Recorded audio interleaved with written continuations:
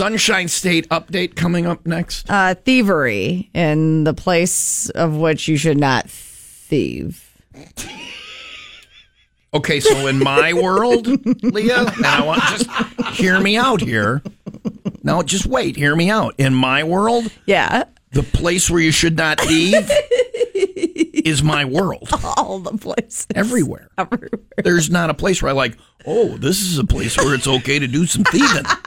She said it with such conviction. Well, I believe in her she was world like, there are crap. places where you can thieve, and it's like, nope, this is all right here. There's a fine line. We've been talking about it. I've thieved recently. Yeah? I have. Yeah. It happens. No. That's the second time I've thieved in my entire life. I did it once when I was younger, and I remember it and regret it to this day. And I was able to justify it and rationalize it in my mind, but it still bothers me. I've done some more thieving recently. Yeah. But I justified it and rationalized it.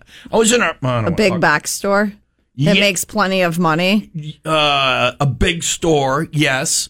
A main store. Well, I guess I'm going to tell you now. I'm not going to say who because I don't want them coming after me. They'll let you prove it.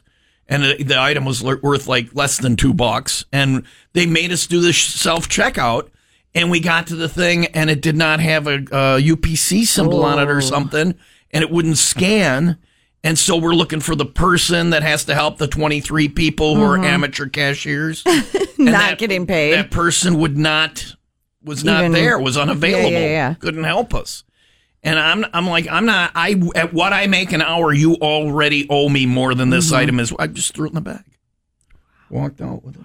It was a dog toy. I can show it to you. You're at my a house. baddie. I see it at my house, and I'm like, they're going to kick the door in. We need to take it and bury it or burn it or something. Don't take Peanut in the process. Little dog Don't toy. do it. He's an accessory after the fact. They could take him away to dog jail. Oh. So that's me. I'm a badass, ladies. If you're looking for a badass with a manageable penis who's an aggressive nose picker and, a possible criminal record now.